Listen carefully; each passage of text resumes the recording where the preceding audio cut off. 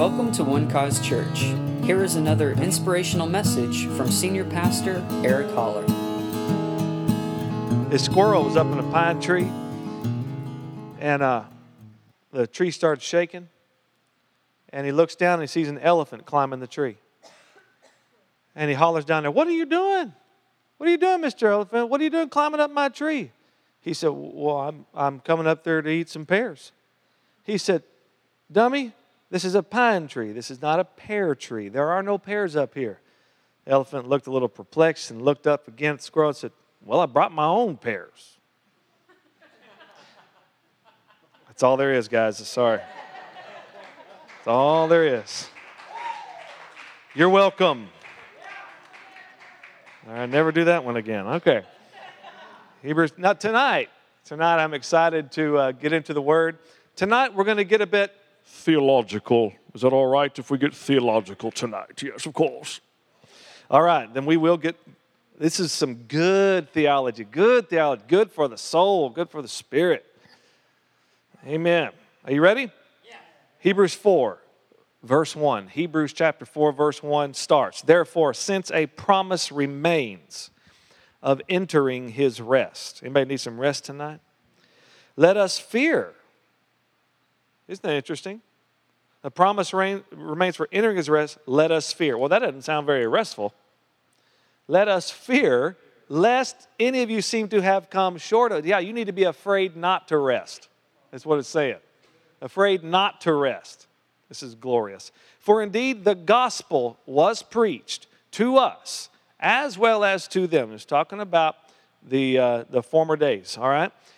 "But the word which they heard did not profit them, not being mixed with faith in those who heard it." The word alone will not profit you until you believe it. All right? The word plus faith equals profit. Amen. You gain from that. You expand, you increase, you grow when you put your faith in the Word of God. Jesus said it's the truth that you know that will set you free. Truth alone will not set you free. Truth that you know will set you free. Amen? So, but don't you love this? He says a promise remains of entering his rest. And the very next thing he says, "For indeed the gospel." My family, the gospel is the rest of God. The gospel is the rest that he's speaking of. All right? Faith is the access into that rest. Verse 3 says, "For we who have believed do enter that rest." You see that? Faith is the access into the rest of God. It is the end of our striving. It is the end of our working. It is the end of our trying. It is the end of all of that, and it is fully a wide open entrance by faith into Christ's finished work. When he said it is finished, it was finished. And he signified that and he proved that when he sat down next to his Father. The work was done. The work was complete. Amen. Jump over to Romans chapter 4. The gospel is the rest. The gospel is the rest. What does Romans 1:16 say? "For it is the power of God unto salvation for everyone who" what? Believes. Everyone who believes. When you believe, you experience the power of the gospel. All right? It's not about earning points. Not about trying. No. This is about resting. All right? So, Romans chapter 4, we're going to start in verse 1. I want to talk about some really good things here for just a moment. "What then shall we say that Abraham our father has found according to the flesh?" Verse 2, "For if Abraham was justified by works, he has something to boast about, but not before God." Now I want to say this for just a moment. When Abraham was made righteous, we see that happen in Genesis chapter 15. All right? Remember when God came to him, and we talked about this in our God of Abundance series. It was the first time God introduced himself. No. Yes. Or was it Genesis 17? I'm wrong. It was Genesis 17. Never mind. Scratch that. Okay, Genesis 15. He says, the Lord comes to Abram and tells him that the word of the Lord appeared to him in a vision. That's what it was. All right? And so then Abraham said, what are you going to give me seeing that I go childless? Remember that conversation he had with God? He says, you've told me, before that in me all the descendants of the earth are going to be blessed, all the families, but I don't have any kids. What are you going to, he said, I am your exceedingly great reward. And he said, what are you going to give me? So then God said, well, come out of your tent. So Abraham came out of his tent and he said, look at the stars. So shall your descendants be. You're cooped up in your tent, and I need you to see what I'm seeing. You're seeing what you don't have. I'm going to show you actually in the stars what you do have. All right, so he got him out there, and he said, if you can number those stars, then that's how many kids you're going to have. Those are your descendants. And Genesis 15:6 says, and he, Abram, believed God, and God accounted it to him for righteousness. All right, at that moment, before he was Abraham, Abram was made righteous. Now, I want to say a couple of things that he did before that. In Genesis chapter 12, this is the beginning of Abraham, and God speaks to him and tells him, get up and get out of your country. Leave your father's house. I'm going to take you to a place that you don't know that you do not know, but it's going to be your inheritance. Abraham is 75 years old, right? He should be playing golf at this point in his life, taking it easy. But now God's saying, we're going to start a whole new life together. At 75, get up. And you know what Abram did? He obeyed God. But he wasn't made righteous when he did that. He obeyed God and he left, but he still wasn't made righteous. Abraham, we come over to Genesis chapter 14, and now we find Abram after he has rescued Lot from these kings who had captured him, and he whipped up on all these kings with all the men that were born in his house, 318 of them, beat up all these kings. They got all the spoils, and they were coming into this place called the Valley of Shaveh, or the King's Valley, and they're coming to meet the king of Sodom and Gomorrah, and this mysterious man steps out the first time we see him, and we hardly ever hear his name throughout the scriptures. His name is Melchizedek. Melchizedek steps out and said, blessed are you, Abram of God Most High, possessor of heaven and earth. And when Abram received that blessing, he in turn gave a tithe of all the spoils of war. All right? He gave a tithe. He still is not made righteous at this point. He has obeyed God, left his family. He is giving money to God, and he's still not made righteous. All right? And it's not until he believed God. It's not until he believed the promise, so shall your descendants be. And Abram believed God, and God accounted it to him for righteousness. All right? So then he has nothing to boast about. He can't say, well, I left my father's house. That's why I'm blessed. That's why that I'm righteous today. Oh, well, I gave a tithe. I give my money, so that's why I'm righteous. No, he can't. He has nothing to boast about. God made him righteous by virtue of his faith, period. Oh, that's good. All right, get ready. We've got some really good things to talk about. Verse 3 of Romans 4. For what does the scripture say? Abraham believed God, and it was accounted to him for righteousness. Verse 4, now to him who works, the wages are not counted as grace, but as debt. Now to him who works, the wages are not counted as debt, but as grace, but as debt. So that's a simple thought. This guy, Landry, without his mullet, cut his mullet off, has a job. He has a job. You have a job, right? Is that right? Yes, sir. Are you single? Yes, sir.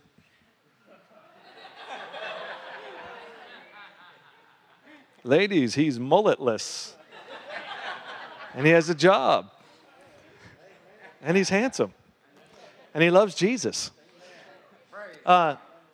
If your boss, after you worked, how often do you get paid? Every Friday. Every Friday. Every Friday. Say your boss came up to you this coming Friday and handed you your check. Why is he giving you that check?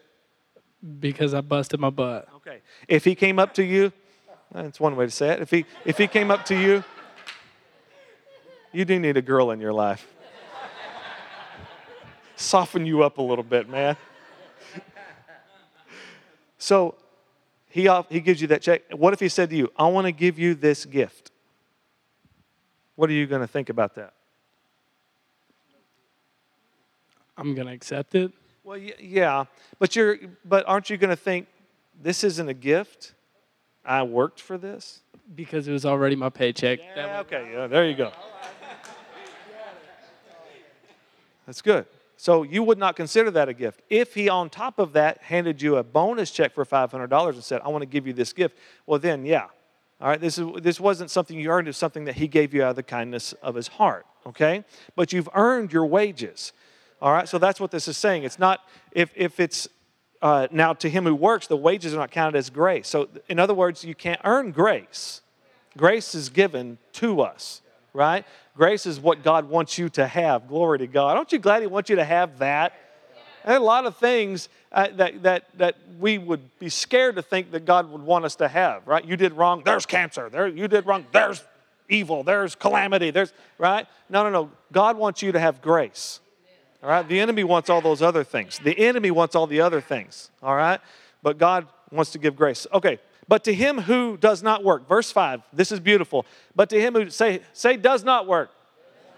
Now, this does not mean don't have a job, all right? This is talking about your righteousness, your justification, all right? But to him who does not work but believes. All right, let me ask you a question. Did Paul, here for us, just make a distinction between believing and works? I mean, he drew the line in the sand, didn't he? Him who does not work but believes. Does not work but believes. Does not work but believes. I'm saying this over and over again because we're going to go to another scripture that's going to look very contradictory to what we're reading here right now. Him who does not work, but believes on him who justifies who? The ungodly. See, this is the beauty of the grace of God. This is the beauty of the gospel that only God can justify ungodly people. We could justify godly people because that makes sense. You did right? Yeah. You'll be justified because you're innocent, because you did right. But he justifies ungodly people. That's what makes grace greater than everything else in the world. All right? His faith. God did his part in justifying the ungodly. But the ungodly received that benefit by believing it. His faith then is accounted for righteousness. All right? So what Paul teaches us here in Romans chapter 4 is faith without works is righteousness. Faith without works is righteousness. All right? Now let's go to our brother James in James chapter 2.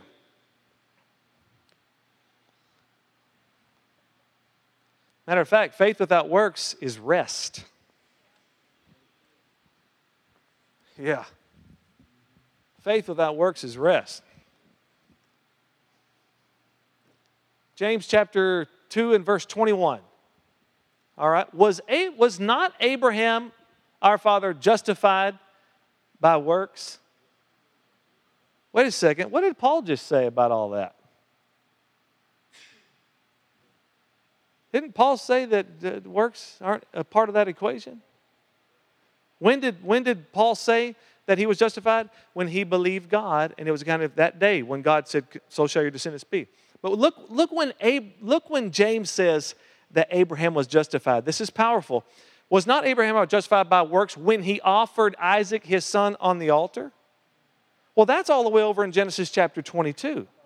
All right? Paul says he was justified in Genesis 15. James says he was justified, Paul says by faith. James says by works in Genesis 22. All right? Verse 22, let's continue to read. Do you see that faith was working together with his works, and by works, faith was made perfect? Verse 23. And the scripture was fulfilled, which says, wow, he's going to use the same scripture Paul did. This is awesome. Abraham believed God, and it was accounted to him for righteousness, and he was called the friend of God. Let's keep reading. You see then that a man is justified by works and not by faith only. Whoa. Whoa. Now, Paul made it clear to us in Romans 4:5.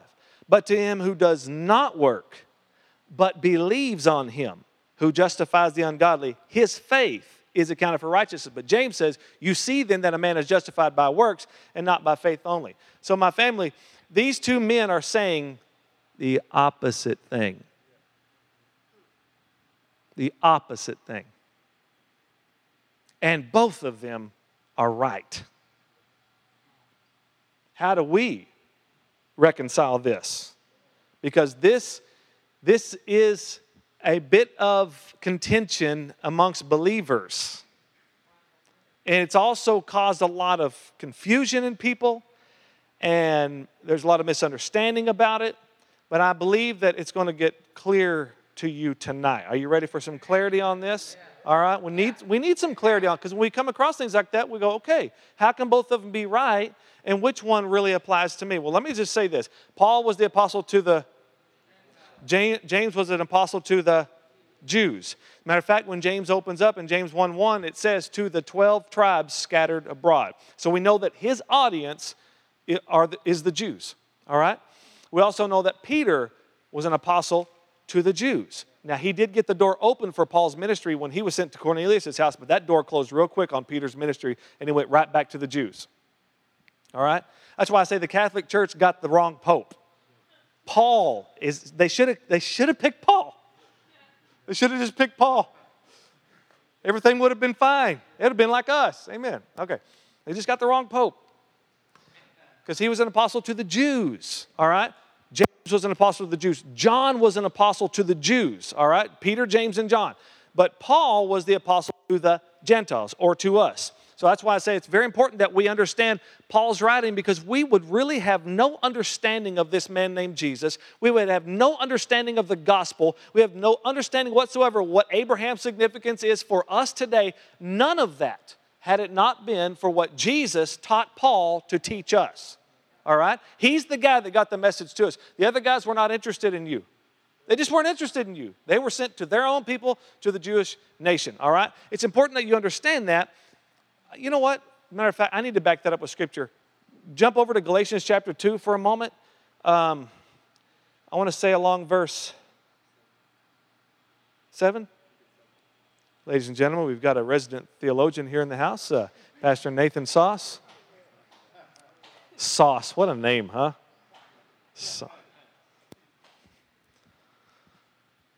He calls himself Awesome Sauce, so that we don't have to. Okay, is it 7? It's Towards there.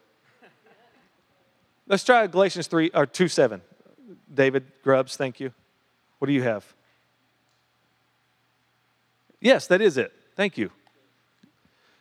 Galatians 2:7. Sorry, David, I didn't have that in my notes. But on the contrary, when they saw that the gospel for the uncircumcised had been committed to me as the gospel for the circumcised was to Peter, you see that?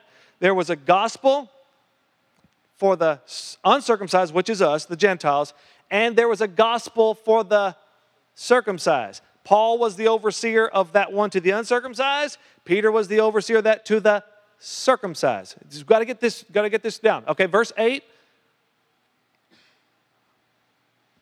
of Galatians 2.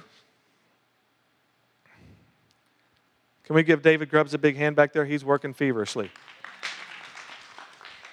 For he who worked effectively in Peter for the apostleship to the circumcised or to the Jews also worked effectively in me toward the Gentiles. Okay, so we understand now the target audience of Paul is you. Target audience of Peter is the Jews. All right, it's important that we get this. And James and John. Okay, I think we can read that a little further. Verse 9, we're going to stay in maybe.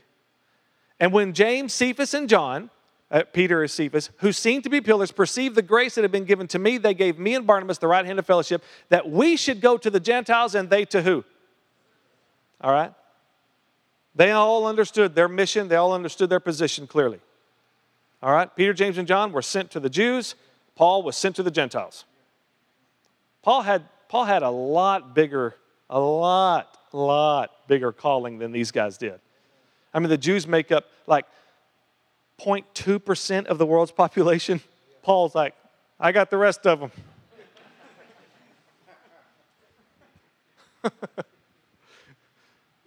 When Jesus told Peter, James, and John, go into all the world and preach the gospel, they weren't thinking about all the world. They were thinking all the Jewish world. Peter had to have a revelation that the Gentiles were coming into this later on, all right? They just thought the Jewish world, oh, this is easy. It was like, way few of us. We'll knock this out in no time. And they thought on the day of Pentecost they'd really done something. 3,000 people were saved. We're about to get this thing whooped. It's almost over. And then Acts chapter 10. No, there's a guy named Cornelius, and now the gospel's open up to the rest of the world. Paul, where are you?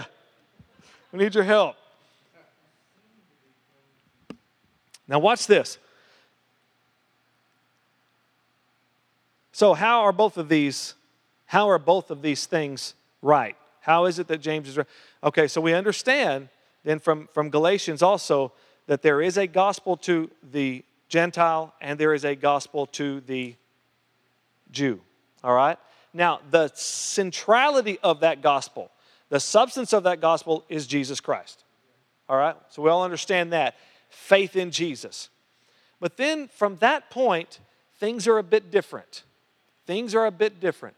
Do you remember the council in Jerusalem in Acts chapter 15 when there was a lot of disputing, a lot of arguing as the church was becoming established? Because the scripture says that there were these Judaizers who were trying to convert Gentiles into Jews.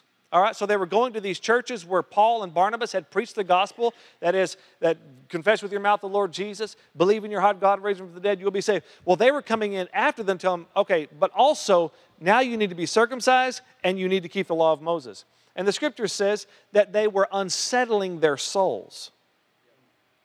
They were unsettling. In other words, there was no rest anymore. They got into the rest, then all of a sudden, these guys came and said, no, ain't no resting. Now it's work time. So then they had this big dispute and they finally settled the issue. All right? And James is actually the guy who settled the issue. James stood up and said, listen, guys, this is what we're going to do. We're going to send a letter to these Gentile churches and tell them that these guys went out from among us, but we did not send them to you. All right? We're not backing their play at all. Here's what we ask you to do. Quit sleeping around. Quit drinking blood. Quit pagan worship. All right, God bless you. That was it. Those are the rules. That was it. That's still good rules today. Really good rules. All right. Should have had a better amen, but okay. You like drinking blood that much, huh? All right, okay. Let's go now to Romans chapter 3, and we're going to start in verse 27. All right? And I believe that this right here is going to make a difference in your understanding of these two thoughts, all right? Faith without works is righteousness versus faith without works is dead, all right? Where is boasting then? It is excluded by what law? Of works? No, but by the law of faith.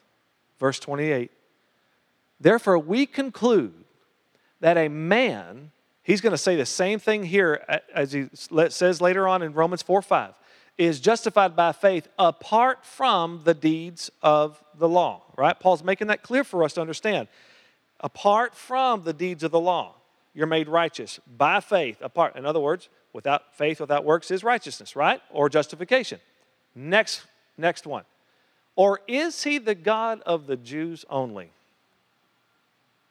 Because if he's the God of the Jews only, then it is faith plus deeds of the law. If it's just the Jewish gospel, it's faith plus the deeds of the law. Is he the God of the Jews only? No, because we conclude that Gentiles are saved by faith apart from works. We're justified by faith apart from works. All right? Or is he the God of the Jews? Oh, is he not also the God of the Gentiles? Yes, of the Gentiles also. Does this help tonight? All right, so now, and I've studied this stuff out, and I keep seeing, more things that point us to these two different gospels, yet faith is the issue. Faith in Jesus is the initial issue, but the walk of it is a bit different, all right? There is some justification for the Jew, and I don't know how all that works, and I'm glad. I'm honestly glad, because I have a gospel that's to me that I've got to get to as many Gentiles as I can. You have a gospel, you got to get to as many Gentiles as possible. All right? But God knows us, and he knows how we think. He knows how Jews think. They think differently than we do. They're rich in their heritage. They're rich in the law and the prophets and those things. So God has made a message for them. This is beautiful. This is just the grace of God. All right? So you like your law, you like keeping all those things. Well, you got to start with Christ. Then all of that stuff will be worth something. All right? Because you've been living in the shadow of things and not the substance of those things. All those were shadows and types of him. So if you'll trust in him, then all of those things will have real meaning because they'll all be about him. Does that make sense? All right? But you and I, we don't have such customs. We were never even under the law. It never even fit us. It was never made for us. So that's why we are justified by faith alone, apart from the deeds of the law. This ought to help you tonight. Come on, give me a high five. All right. So that way, because that's the only way that both of these scriptures can be inspired by God. That's the only way that these scriptures can be true, both of them, because they're saying very different things. But I love this. So that Abraham could be the father of all of us, we see him justified in two ways. While uncircumcised in Genesis 15, so that all of us Gentiles have hope. And then after circumcision, on that mountain, by works, offering up Isaac as a Jew. Justified in both places, so that he would be the father of all of us. That's some good theology right there for you. And if you have any questions, ask Nathan. He'll answer questions. All right, now let's go back to Hebrews 4, because we've gotten to verse 3. We're not going to get through all of it, obviously, tonight. Unless you just want to. Verse 3, for we who have believed do enter that rest. I love this. As he said, so I swore in my wrath, they shall not enter my rest. Talking about the children of Israel who did not believe the promise. Although the works were finished from the foundation of the world. For he has spoken in a certain place of the seventh day in this way, and God rested on the seventh day from all his works. And again in this place, they shall not enter my rest. Since therefore it remains that some must enter it, and those to whom it was first preached did not enter because of disobedience, or we saw that chapter 3 actually taught us it was because of unbelief, which is the ultimate disobedience. You know, there is one unpardonable sin. It's the sin of unbelief. Just one. You don't believe the gospel, then you will forever be accounted, your sins will forever be accounted to you. All right? Since therefore it remains that some must enter, those to whom it was first preached did not enter because of disobedience. All right? And we've talked about what obedience to the gospel means. Romans chapter 10 and verse 16. Let me back up a little bit. How then shall they hear without a preacher? How shall they preach unless they are sent? As it is written, how beautiful are the feet of those who preach the gospel of peace, who bring glad tidings of good things. But they have not all obeyed the gospel. There it is, verse 16. But they have not all obeyed the gospel, for Isaiah says, Lord, who has believed? So he taught us here that to obey the gospel is to believe the gospel. All right, you get that? They have not all obeyed the gospel, for Isaiah says, Lord, who has believed our report. All right? Also, Paul talks in Galatians as well. Galatians chapter 3. I know I'm giving you a lot of scripture here. I think I'm supposed to. Verse 1. O foolish Galatians, who has bewitched you that you should not obey the truth, before whose eyes Jesus Christ was clearly portrayed among you as crucified? That word obey here means to be persuaded of. To be persuaded of. That you should not be persuaded of the truth. Or one of the words for it is also believe, that you should not believe the truth. All right? This only I want to learn from you. Did you receive the Spirit by the works of the law or by the hearing of faith? So again, Paul's talking to the Galatians saying, why are you trying to get out of the freedom that you have in Christ? Why are you trying to leave that restful place and going into striving? Right? Why? Why? Believe the gospel and rest in Christ's finished work. No longer try to earn what you can never earn. Amen. So what he's teaching us here is you cannot mix the gospel with the works of the law. They just don't mix. You can't trust Jesus and you. It's trust only in him. All right? We trust the man. Our whole identity is in him. All of our faith is in him. All of our hope is in him. Otherwise, we are hopeless. Amen. By the way, he's going to be in heaven a long time. Did you know that? You know, Jesus, he's going to be the Son of God for a long time. And as long as he is, so are you. Because he came here for you. See, Jesus came here on behalf of us. He came here for you. Say that. He came here for me. All right, so then whatever has happened to him happens to you. He came here for you. So remember Paul in 1 Corinthians 15, he begins to talk about some of this belief had crept in that there was no resurrection of the dead. And he says, then if there's no resurrection of the dead, then Christ actually didn't rise.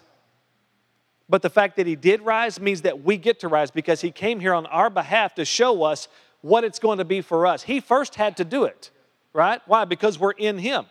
Now we're in him. And if he rose from the dead, there's a guarantee, my family, that you will rise from the dead. Guaranteed as a believer, you will absolutely rise from the dead. Otherwise, he didn't rise from the dead. But because he did rise from the dead, you're coming up too. That's the hope you have. That's the assurance that you have. Oh, by the way, he also ascended into heaven, which means you're going to ascend into heaven. There actually is a thing called the rapture of the church. It's real. Because if you don't believe that you're going up, then you don't believe that Jesus went up. Because he did it for you. He did all these things to give you hope that this is what you're coming to. You're coming up from the dead, and you're going up in the clouds. First Thessalonians 4 talks about that the dead in Christ will rise first, which means they got first class seating, right? They rise first, and we who are alive and remain will be caught up together with them. The Scripture says in the clouds, which means we're going up to the high place. Come on, John, a little Ron Canoli. We're going up. That's some old school worship right there. All right. Going up, meet together in the clouds, and thus we shall always be with the Lord. Hey, that means he's going to be there too, because the Scripture says he's going to descend from heaven with a shout. And apparently he's just going to kind of hover up there in the clouds. And then we're all the dead and all those that are alive are going to be caught up. Why? Because he got up. He ascended, you will ascend. He was raised, you will be raised. He ascended, you will ascend. And now he's doing what? Now he's seated. And the Scripture says that you are seated in heavenly places with Christ. How saved are you? I'm so saved, I'm seated in heavenly places with Christ. I'm not there yet, but I'm already there. I don't understand it. This body's still catching up, but the Spirit's there. Because he's there on my behalf, and because he's there, I get to be there. Because he rose, I rise. Because he ascended, I ascend. Because he's seated, I'm seated. That was worth coming to church for right there. So it's all, we only trust in Jesus. Again, verse 7 of Hebrews 4. Again, he designates, I'm going to read about 4 more verses. He designates, and then preach about an hour and a half.